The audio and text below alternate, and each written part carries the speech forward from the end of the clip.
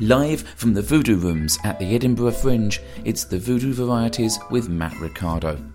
To kick off our series of shows from the 2012 Edinburgh Fringe, we have an interview with legendary comedy reviewer Copstick, followed by a chat with the best-selling author and ex-street magician Professor Richard Wiseman. The shows are recorded live on stage, so the audio quality suffers a little, so apologies for that, but I'm still pretty sure you'll enjoy them. I thought for the first show of the season, we need someone who knows Edinburgh better than anybody. And that person is the legendary Copstick. Hello. You're right. Have a seat. Right. Bloody hell, it's a bit messy up here, isn't it? Yeah, it was those two Irish. Yeah. The two dancers who did ask me to point out that the last part of their act is better when they're not clog dancing on carpet. They asked me to make that clear. Yeah. So... I feel horribly... I didn't realise everyone would be so smart.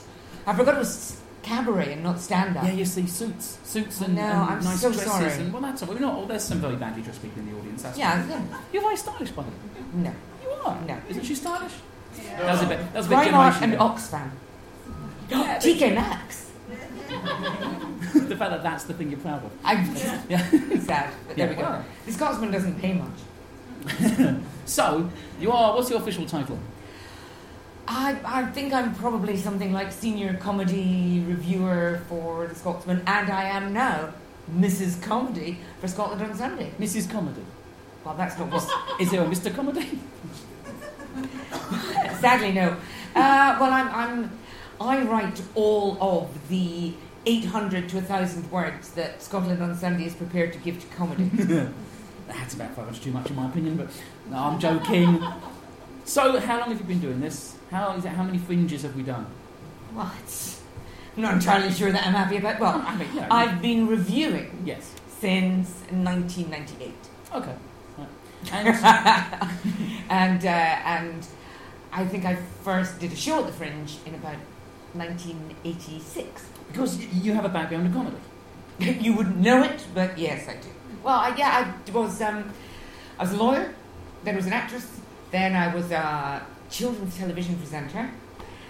I know, can't stand the little fuckers, but the great thing about doing children's television is that you don't actually have to meet any of the little kids. You just kind of do the television at them from the comfort of the studio. Mm-hmm.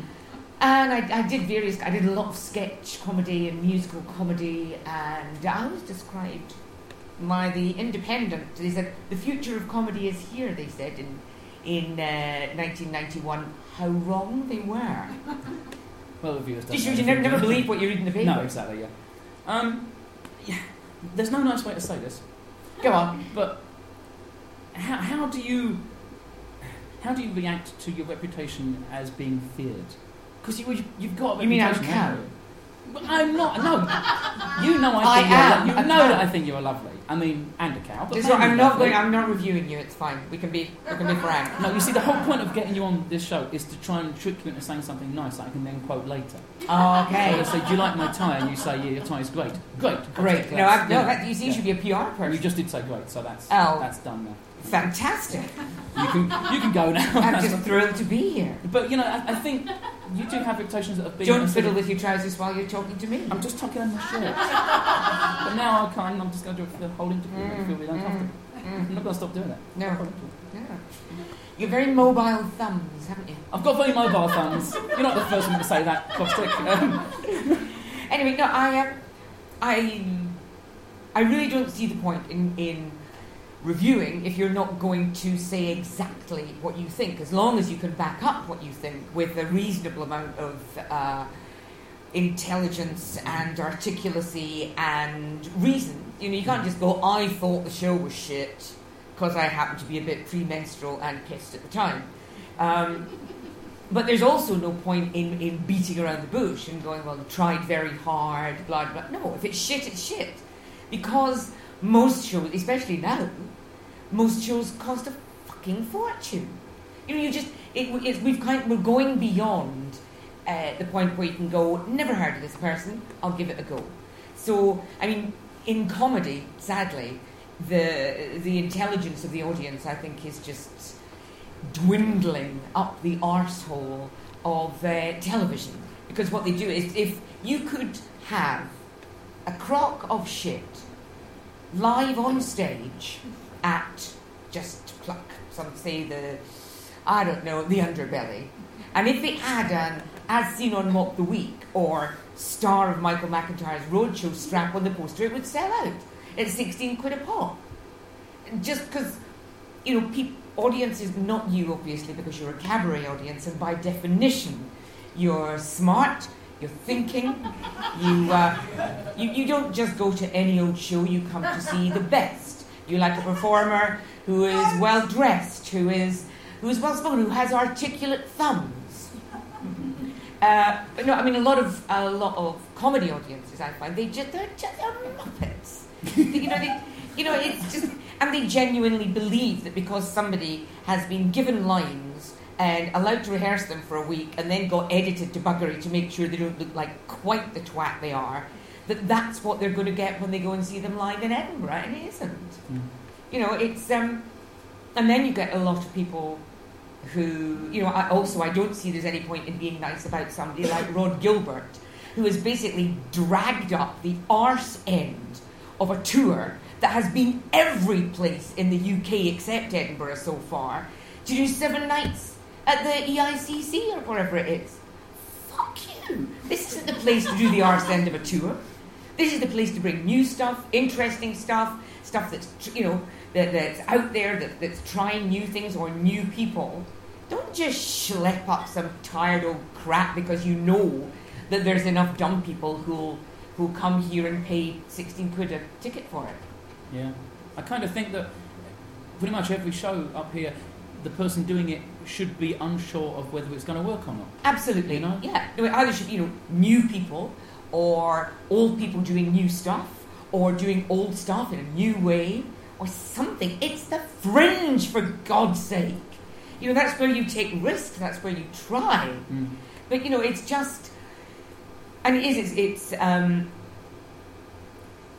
if the Fringe can be killed, it will be comedy that kills the Fringe. Yeah. Because, I remember I was doing a show. Did I mention that the Independent said the future of comedy is here? But anyway, I was doing that show that year.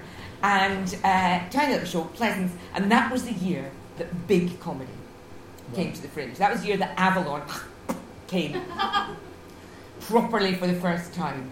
And I had, this is how much I cared, I had letrasetted my own posters, A4 size, and photocopied them.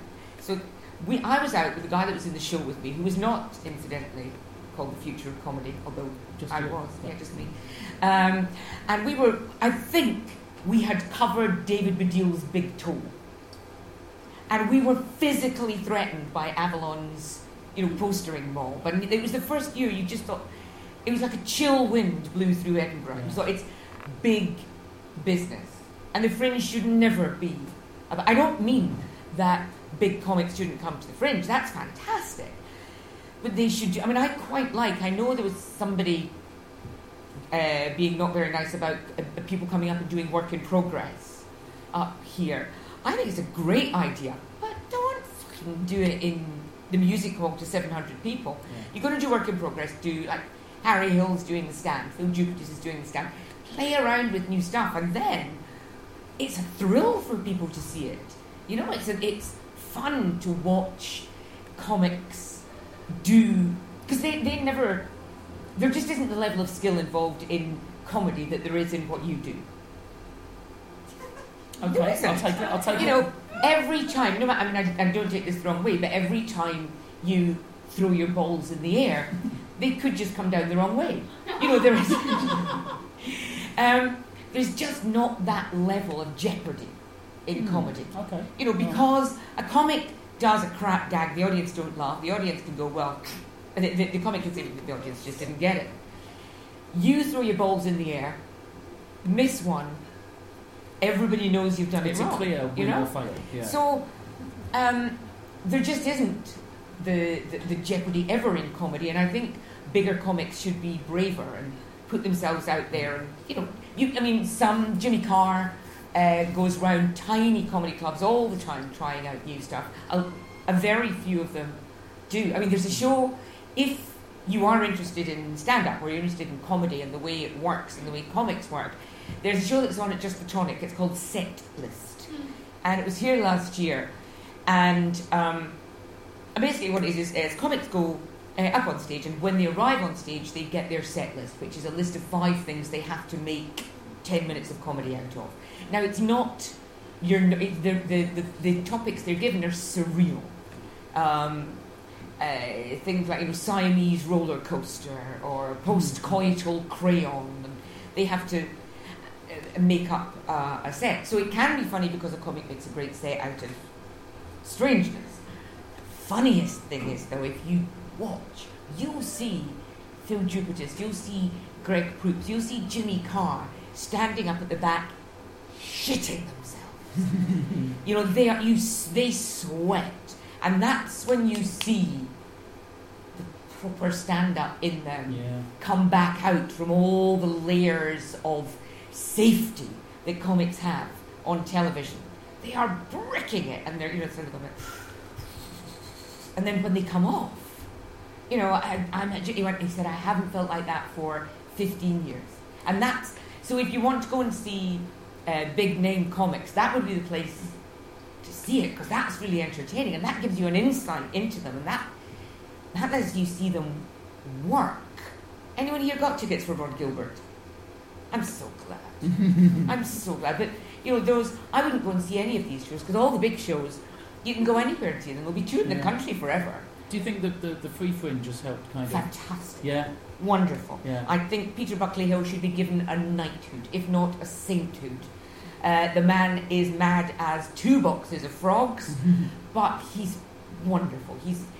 I think he has gone a long way to saving the Fringe, because 1995 or something he started, and the Free Fringe was one show, which was Peter Buckley Hill and some comedians. And then it grew, and then there was a bit of a hoo-ha with the Laughing Horse, Peter's heart and soul are in the Free Fringe. I think the Free Fringe's heart and wallet are more into what having a free festival can bring them. But certainly it gives people a lot of free shows. There's now... will you be going down to do something unacceptable with Bob Slayer at the Hive? It wouldn't be the first time I've done something unacceptable with Bob Slayer. So, no, he's doing the alternative Fringe, and things don't get much more unacceptable than Bob Slayer. I was gutted last night. I couldn't go, but I was invited out of I was offered free beer, and that normally, quite frankly, will have me on my back with my legs in the air. I was asked to go and tattoo someone at his launch, and I was like, "Well, I can't tattoo." Oh, no problem.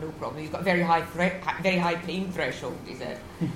But I couldn't go. But there'll be lots of good stuff there. I think everybody should go to as much at the Free Fringe as possible. There's all kinds of people there now. I just spent quite a long time drinking heavily with the Lumberjacks, who are Craig Campbell, Glenn Wool and Stu Francis. And Glenn Wool says the only place he does late night gigs now are with Peter on the Free Fringe, because Peter gave him his first late night gigs. You've done stuff on the Free Fringe? Yeah, my first show here 2 years ago was Free Fringe. I wouldn't have been able to financially, or I think kind of emotionally, commit to something more than that. But it totally opened it up to me. Great. And this year, just in case there's any performers here, I've basically said I don't want to see any stand-ups who are in venues of over 400 seats. That's not a Fringe venue. And if you can't, for some reason you found out that you couldn't afford 2,000 quid for a PR, my email address is copstick@bobbiesgirl.co.uk, and my phone number is 0780 350 7269. Don't phone, because I'll just get nippy. This is text podcasted, me. don't you? Yeah, text me and pitch me your show, and I'll try and come and see it. But I might think it's shit. That's the risk you have to take, because I am a cow, as I think we've established. Okay, so obvious kind of cliche questions. Tell me the worst shows you've seen. One of the worst shows I've ever seen was Alan Davis, which was about 10 years ago. and it was partly because a lot of the time you go and see somebody who's in a disabled toilet in a pub somewhere. There's you and a whippet watching, and you're just having a go. So that can never really be terrible because it's somebody having a go. You get somebody who's playing to 800 people, who self-evidently doesn't give a shit. That was awful. He came on with notes in the music hall at Assembly. That is awful. 56. This was about 10 years ago, and it was like 16 quid a seat. Notes, A4 pad, and every so often he would do a bit of chat, and go, done that. What's good this year? Well, let's talk about what's good this year. Done that. And then about half an hour in, he just stood up and he went, I used to be able to work an audience. At which point I wrote, yeah, maybe you used to give a fuck, Alan. And then, get this, he asked for requests. And now apparently, fuck off and die was not the kind of request he was looking for. But he said, material that people knew from the past that he'd done. Like, Frank Sinatra singing My Way. Alan Davis doing his stuff about cats and dogs, and nobody, embarrassingly but tellingly, I thought, nobody requested anything. It was just horrific. And you think, how dare you? I see an awful lot of. I can't remember the last time I saw a really good female double act. They tend to be two girls who are not quite good enough and know they're not quite good enough to be stand-ups on their own, so they get together with a friend who's also not quite good enough in the hope that together two not quite good enoughs will make a good enough, and it doesn't. So what should we be looking out for this year? I think there's loads on. I would just keep going to the Free Fringe and see what turns out. I saw actually my second show that I saw today was called Kaput. Oh, Tom Flanagan. Tom's Flanagan. Right, yeah. It was, there's a lot. I don't know why I bother with comedy anymore because it just irritates me now. But it's the first day of the festival, and so I'm going. Well, I could go and see this, and you get people going, "Wow, he'd rather you didn't see him." It's his first. Now, he's a fucking stand-up, and he's been doing the show for a month in London. Yeah. So I asked if I could go and see Tom. His show, the stage, is a small stage. He's in the Dairy Room at Underbelly, which is a fabulous little place. The stage is about this size, and it's full of props and all kinds of stuff, and it's very physical comedy, and it's brilliant. He's just lovely. He looks kind of like the bastard love child of a very young Paul Nicholas and Norman Wisdom. And he's so warm, still lovely, very strange audience. I was one of only about 5 people who were over 3 feet tall. They were children, incidentally. Very strange, but I think because it's such a friendly poster, absolutely everything that could go wrong in that show did go wrong. Sound cues were wrong, didn't happen. Everything fell down. The set fell down. And the technical crew at Underbelly were revealed behind, desperately trying to hold on to it. But as far as I was concerned, it just made it better because there was nothing that fazed him. Everything was very slapsticky anyway. So because he just rolled with everything that happened. Firemen lifted small children out the way when the set fell down. It was one absolutely glorious and funny, and he's joyful is the word that I would use. Absolutely joyful. And I'm only sad to say that probably things will stop going wrong. And you'll probably see a show that goes very well, but I would imagine even then, he's lovely. Yeah, he's lovely and so clever. It's great that you great body. It's great that you picked something that's variety. It was just joyful is the word I would use, even for me. I think we're going to leave it there. I think we've got. I think I'm going to quit while I'm ahead. You've just recommended a variety show. Yeah. And dissed some famous stand-ups. Yeah, okay. So that's pretty much anytime. Ladies and gentlemen, please go nuts for Copstick.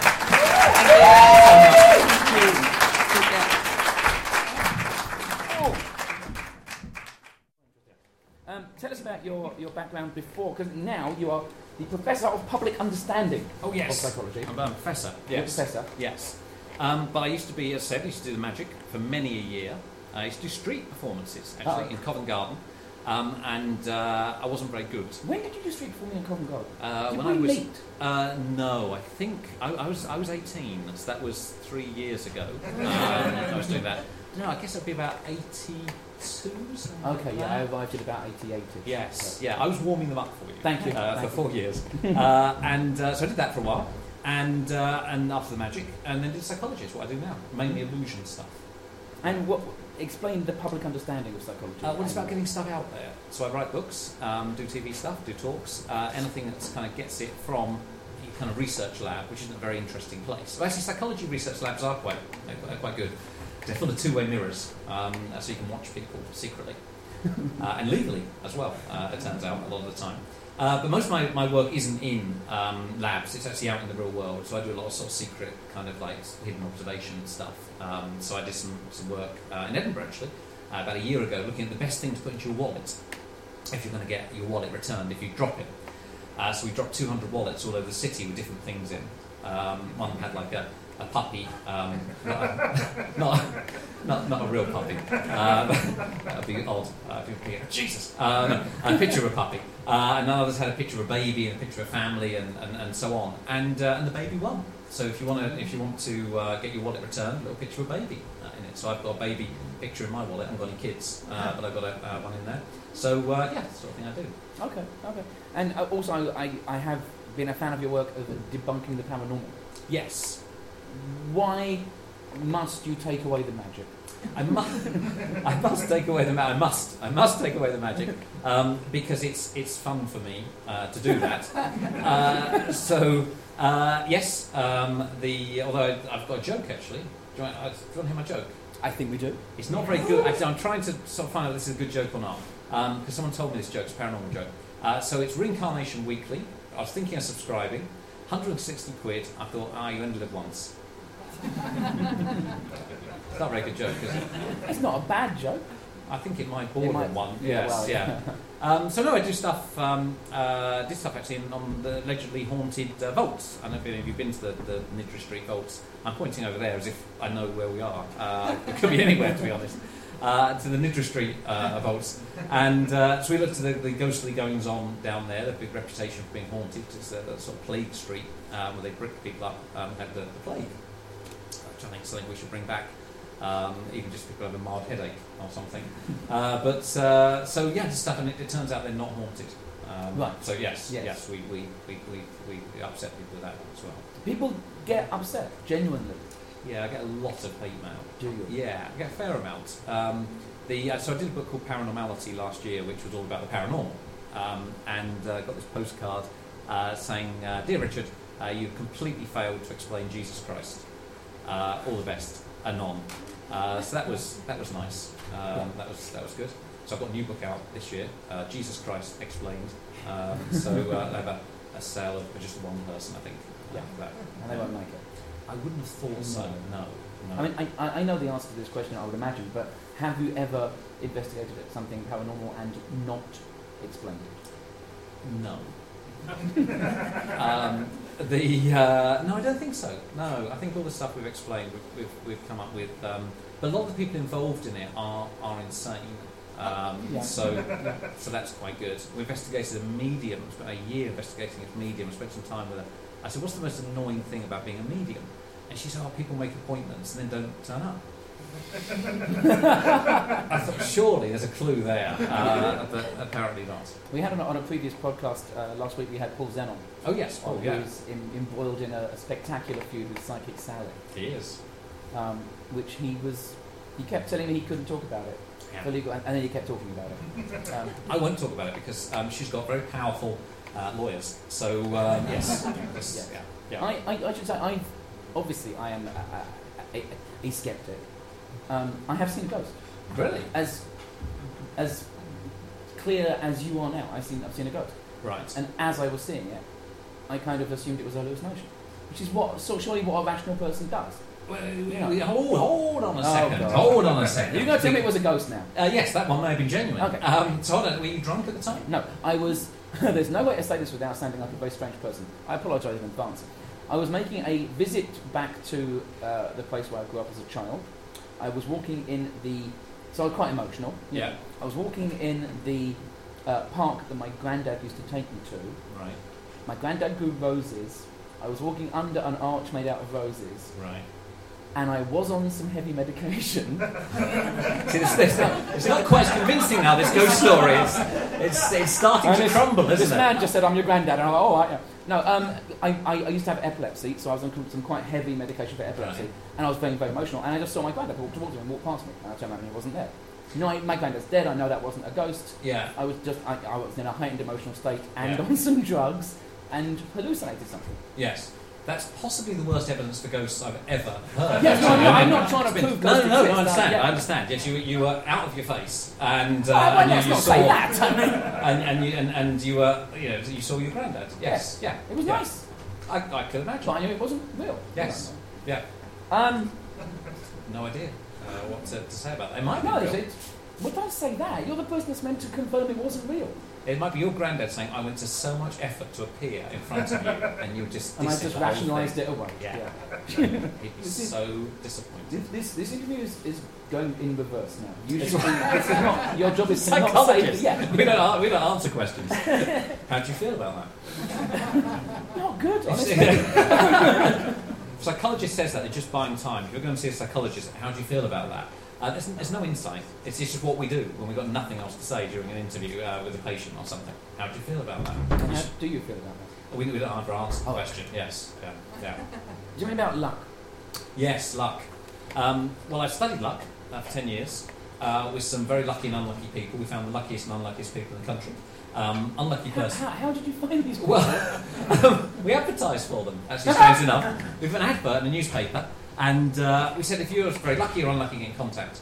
And lucky people were fine. They sort of won raffles and found parking spaces and all sorts of other things. We're not going to find parking. When they wanted a parking space, they found one. They didn't just find a parking space. That wouldn't be very impressive. So the unlucky people were good, though. So we had this woman, Marie, who was very unlucky. She was from Liverpool. It's not mine. And she was unlucky in love. So she's unlucky at the car journey. She had 8 accidents in one 50-mile journey, which is a world record. And she blamed it on her jinxed green car. And then one day she came to the university. We watched her trying to park, whereas a few other factors wrong. And she signed up a dating agency. The first date came off his motorbike and broke his leg. Replacement date walked into a glass door, and then she's going to get married, and the church she's going to get married in was burnt down just before the wedding. So it's not been a lucky life. It's been quite funny if you're not Marie, and that's basically what we did. We laughed at them. Right. It's what we call laughter therapy. Right. How did they feel about that? I have no idea. We never had time. We were laughing too much to ask them. So we worked with them for a while, and it was fun, and then worked out little things you could do to make yourself luckier, and it was written up in my first book, The Luck Factor, which is still available, still in print. There we go. Yeah. $7.99. Lovely. Every little helps. Yes. I've got here, I'm doing topic headings. World's funniest joke. Oh, no. What? I hate the world's funniest joke. So we spent a year looking for the world's funniest joke. We had 40,000 jokes sent in to us. And 30,000 of them were disgusting. So we had to take those out. And when we went through that 10,000 jokes, and we did this thing where people came online and voted for the world's funniest joke. And it just wasn't very good. Did you ever like the world's funniest joke? Or was it? No, there were quite a few I did like. There's things like what you call a monkey in a minefield, a baboon. My favourite one, I think, was the dog that goes, our station dog actually, it goes to send a telegram. It shows how old this joke is, actually, send a telegram. And this telegram is woof, woof, woof, woof, woof, woof, woof. And the telegram operator says, actually, for the same price, you can send an extra woof. And the dog says, don't be stupid, that wouldn't make any sense. I liked that joke, as opposed to the shit joke that won the thing. I'm going to have to tell it now. You're going to have to tell it, yeah. I spent 10 years telling this joke. It's rubbish. It's the two hunters go into the woods, and one suddenly clutches his throat, falls over motionless. The other one whips out his mobile, calls emergency services and says, "I think my friend's dead." And the woman says, "Look, calm down, we can help. First of all, we have to make certain he's dead." And she hears a pause and then a gunshot, and he comes back on and says, "Okay, now what?" I like it. I think it's good. Really? Well, you know, I'm not very funny. So we're going to start to wrap it up now because we cram a lot of stuff into this show. Okay. Is there anything you want to advertise while you're here during the Fringe? No. I have nothing. I have a. I'm not doing about this Fringe actually. I'm in Canonsgate's pub tomorrow for a couple of shows. But please don't come. It's a very, very small. It's only me there. There's no audience. It's a show. It's just me at the back of the bar, just talking to myself. So I'm there, but don't, please. And I'm doing some interviews for the BBC, interviewing various people, but that won't be very good. So don't come to that. So I don't think there's anything I do want to. Nothing at all that you're proud of. Nothing I'm proud of. Nothing. No, I don't want to. I don't want to push it. I just want to do this for the love of it. I don't want to be seen as some kind of whore who's here to mention his latest book, Rip It Up, that's out there now. I don't want any of that. I just want to be here as for the love of it, for the love of you. That is very laudable, and I love you too. That's very kind. One more time, Professor Richard Wiseman. Thank you.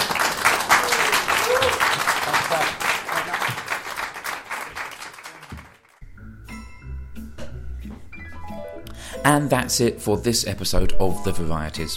We're releasing a bunch of shows during the Fringe, so keep checking iTunes for new episodes, and as always, if you like what you hear, leave a review, it really helps. We're running the shows at the Voodoo Rooms Ballroom at 8:15 every single day except Monday until the 26th, and my new one-man show, Vaudeville Schmuck, is at the same venue at 5:45. It'd be great to see you there, but until then, that was your Voodoo Varieties.